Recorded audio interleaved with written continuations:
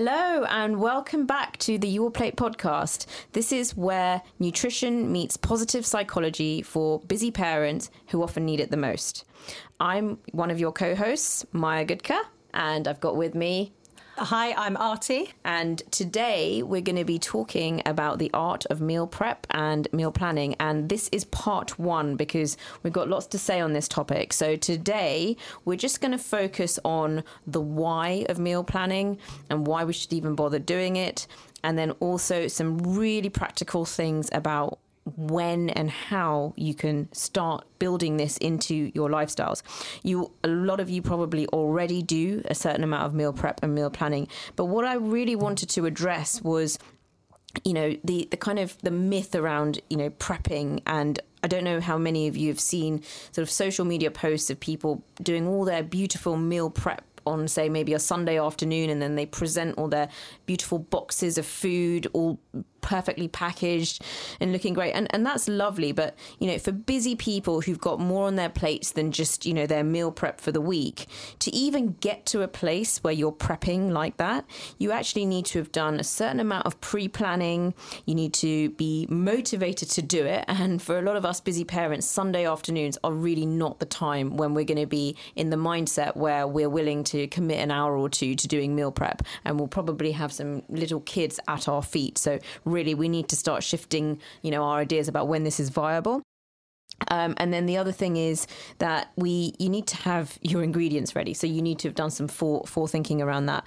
So just what we want to do is really take everybody through that process of getting yourselves to a good place where you can start, sort of preempting, your meal plan for the week and scheduling that in.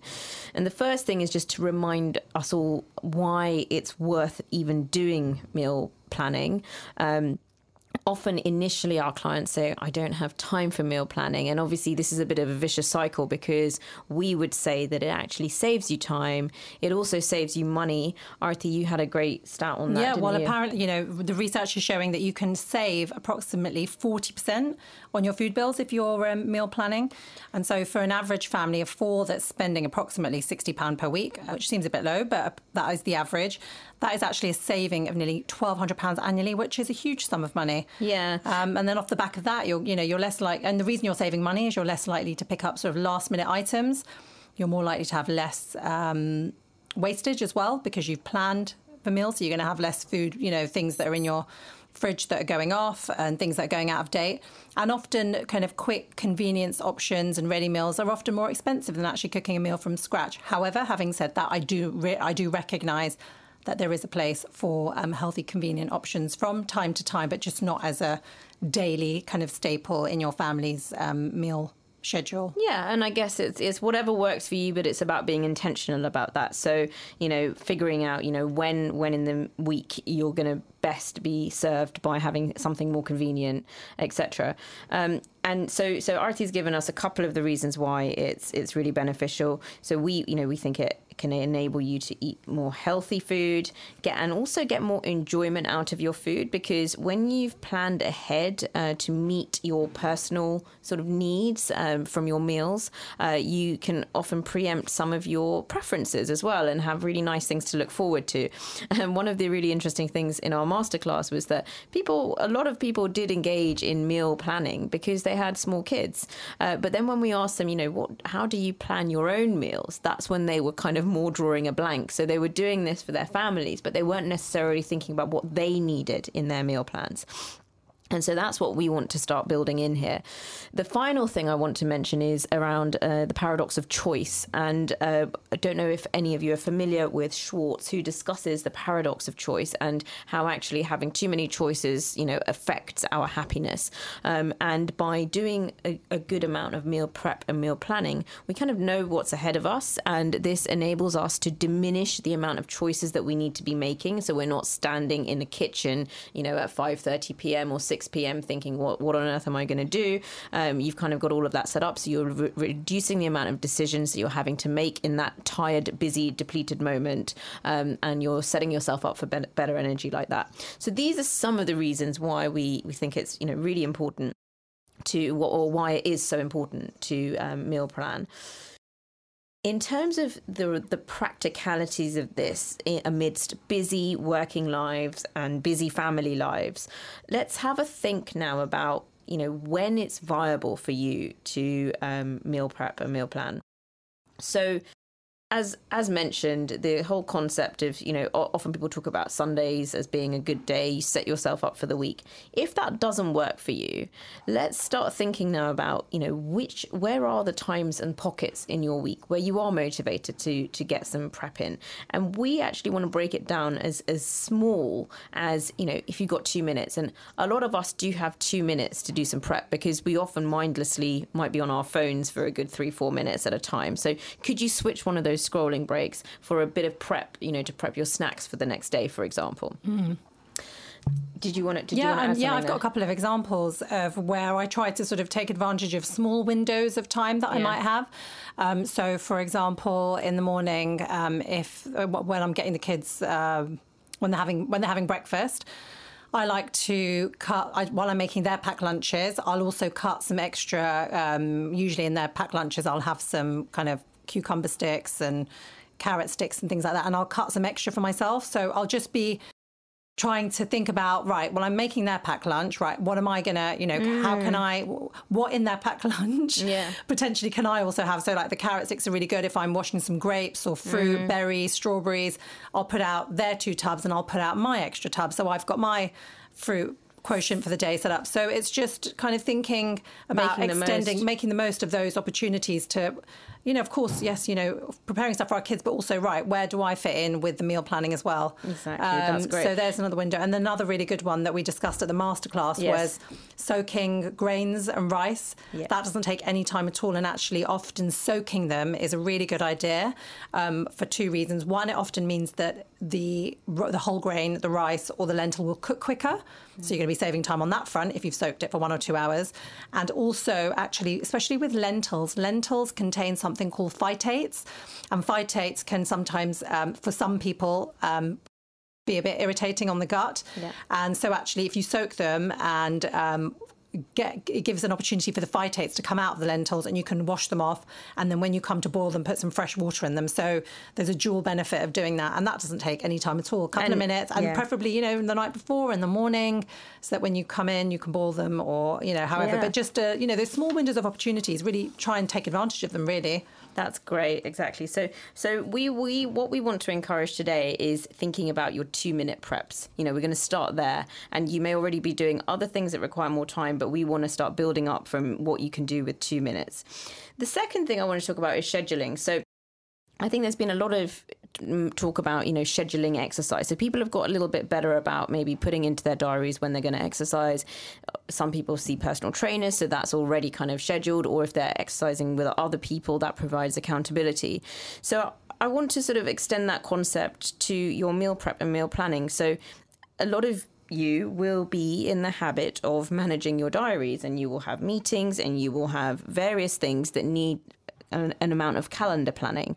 And so when you are in those periods of doing that type of planning, and you're booking in meetings, when you're thinking about your week ahead, your day ahead, that's an opportunity for you to say, okay, well, when am I scheduling in some meal prep? And once it's on the calendar, it may then, if it's on your electronic calendar, it may then come up as a reminder on your phone.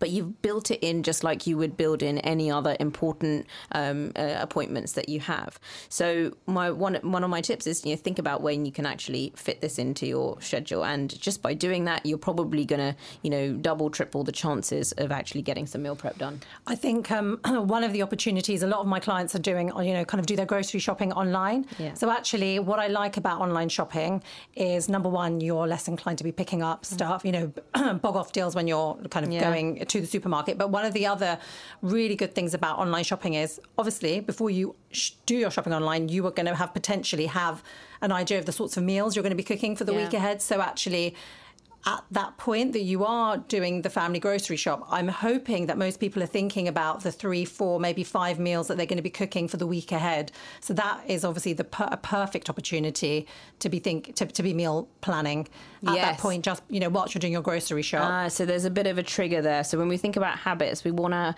kind of attach our habits to other things that we're already doing. So, the chances are that we are going to have to, at some point, somebody in our household is probably going to have to do some grocery shopping every week. And so what a lovely thing to be able to just attach that to an opportunity to think ahead for your meal plans. So that's fantastic. So spend some time thinking about when is great for you. So Arti and I, we love Mondays because Sundays don't work for us with small families. And in my case, I have my cleaner will do an hour of food prep for me. So she's not cooking, but she's chopping up vegetables. She is soaking some stuff. She's boiling some quinoa. She's boiling some brown rice. She's getting loads of stuff ready that make it so much easier for me at 5 o'clock when I then do a dinner with my kids. And that's just how our Mondays work. And you have a similar... my Mondays are very similar, actually. Yeah. Similarly, I have my cleaner do sort of chopping onions, peeling some potatoes, soaking some rice, stir-frying tofu. We tend to have quite a bit of tofu in our house. Very similar, actually. Okay. And that's fantastic. And so another thing that we discussed at the masterclass, and it was controversial, and we knew that people have different takes on this, but just want to talk about the economics of outsourcing here. So I put out there that often, the outcome of not meal prepping properly or meal planning is that it gets later on in the week and people are ordering a takeaway, or they are, reaching out for, snacks that are more expensive because they haven't sort of prepared them. And actually, once you start factoring some of those costs into your weekly budget or your monthly food budget, it can often really tip it over the edge. And so the challenge I put out to the masterclass was, it's really tricky thing, isn't it? We've both just discussed, that we have a cleaner and not everybody does have one or can have one or whatever. So, this is one of those tricky areas. But putting the question out there for you that if you, could think about the entirety of your food spend, could you divert some of that resource if you're struggling personally, because a lot of us, do not have the extra time to be doing this? Could you divert some of your money towards having help in that prep, or other people in your household? So discussing with your partner who's doing what on the food prep, so that it's not one person's responsibility. So just thinking about, how you are going to allocate the various prep that you would ideally like to do, across your household. So those are some of the things to think about in terms of when, and hopefully that's a bit of food for thought for you in terms of how you might get yourself doing a bit more prep. The more you do, the more you might enjoy it and reap the benefits, and it will be a really positive cycle. Yeah. One of the things about one of the quick wins I find is actually making extra dinner. So you can take that, you can have that for lunch. I think a lot of people do that, but it's quite a nice reminder to just double up on what you're cooking. Yes, exactly. And it just makes, you can just have leftovers for the next day for dinner, or have them for lunch. So that's another good hack, I think, for meal planning. So Arti, you're now getting into the how, which we're actually going to keep for a whole separate podcast, because this produces so much discussion. There are so many options of things that you can do for good meal prepping. Arti's given you one example, which is you doubling up on things that you're already doing. So you've already got the setup cost of doing that cooking or that chopping, and you just use that as an opportunity to always make extra. But she's got loads of other great tips, including having a top 5 list of speed meals, which she'll share with you, and we'll do that in another podcast. But I think we're going to leave it there for now. We wanted to break this down, get you started. And if you think, there's room for improvement on that, then we would love to hear, what you've got started on. And we're going to keep this episode a little bit shorter. And so now we're going to move on to our loves of the week. Okay, so my love of the week is flavouring water. Obviously, it's hot and we're drinking loads of water, and I love drinking water, but sometimes you just need something to jazz it up. So at the moment, I'm really enjoying putting some cucumber slices in my water. It just gives a nice, delicate cucumber hint of flavour. And you can also use mint. And actually the other day I put some pomegranate seeds in, but I did have to slightly mush the pomegranate seeds to get some of the juice out of them, just to give a bit of flavour to the water. So I've been enjoying that during this heat wave. Amaya, what's been your love of the week? Yeah, well, you've slightly stolen mine as well, because I was going to talk about, we have got a lot of mint in our garden. It's kind of a bit like a weed, like it's literally taken over everywhere. And this is one thing that the kids really get involved with, because my little 3-year-old loves cutting. So he would literally chop off all the heads off all the flowers if he could. But with the mint, he's actually got something that he can, cut for us and put in a basket. Then they, in a plastic container. Then they actually wash it, and we've been using it. I've been using it in salads, and my daughter and my husband love making mint water, and then they put that in the weekends. They put that in the fridge, and they really enjoy it. I think they put watermelon in it as well, so it's like watermelon and mint water. And I've never cared for flavoured water, but I've really started, especially with something like, I think the watermelon gives it a real sweetness, and then it's all filtered using just like a tea filter, but it tastes really good. So we've got really similar ones. We're obviously feeling the heat right now. Exactly. Watermelon is a lovely one. Watermelon and mint is such a nice combination. In fact, you can make the most delicious watermelon's like coolest drink. So just take the seeds out and then just whiz it up with some water and add the mint. It's so refreshing and delicious. So that is another one. Do you blend the mint? Yeah, you can just put it in a blender and blend it all up, the mint and the watermelon. Not too much mint though, because it can get a little bit stringy if there's too much. Okay. But it is so refreshing. So all over watermelon in the summer. Yeah, we need refreshing things right now, don't we? Fantastic. Okay, so that is the end of our quick part 1 on the art of meal prep and meal planning. And we will be back on this topic in a few episodes' time. Thank you for listening, and we look forward to connecting with you next time.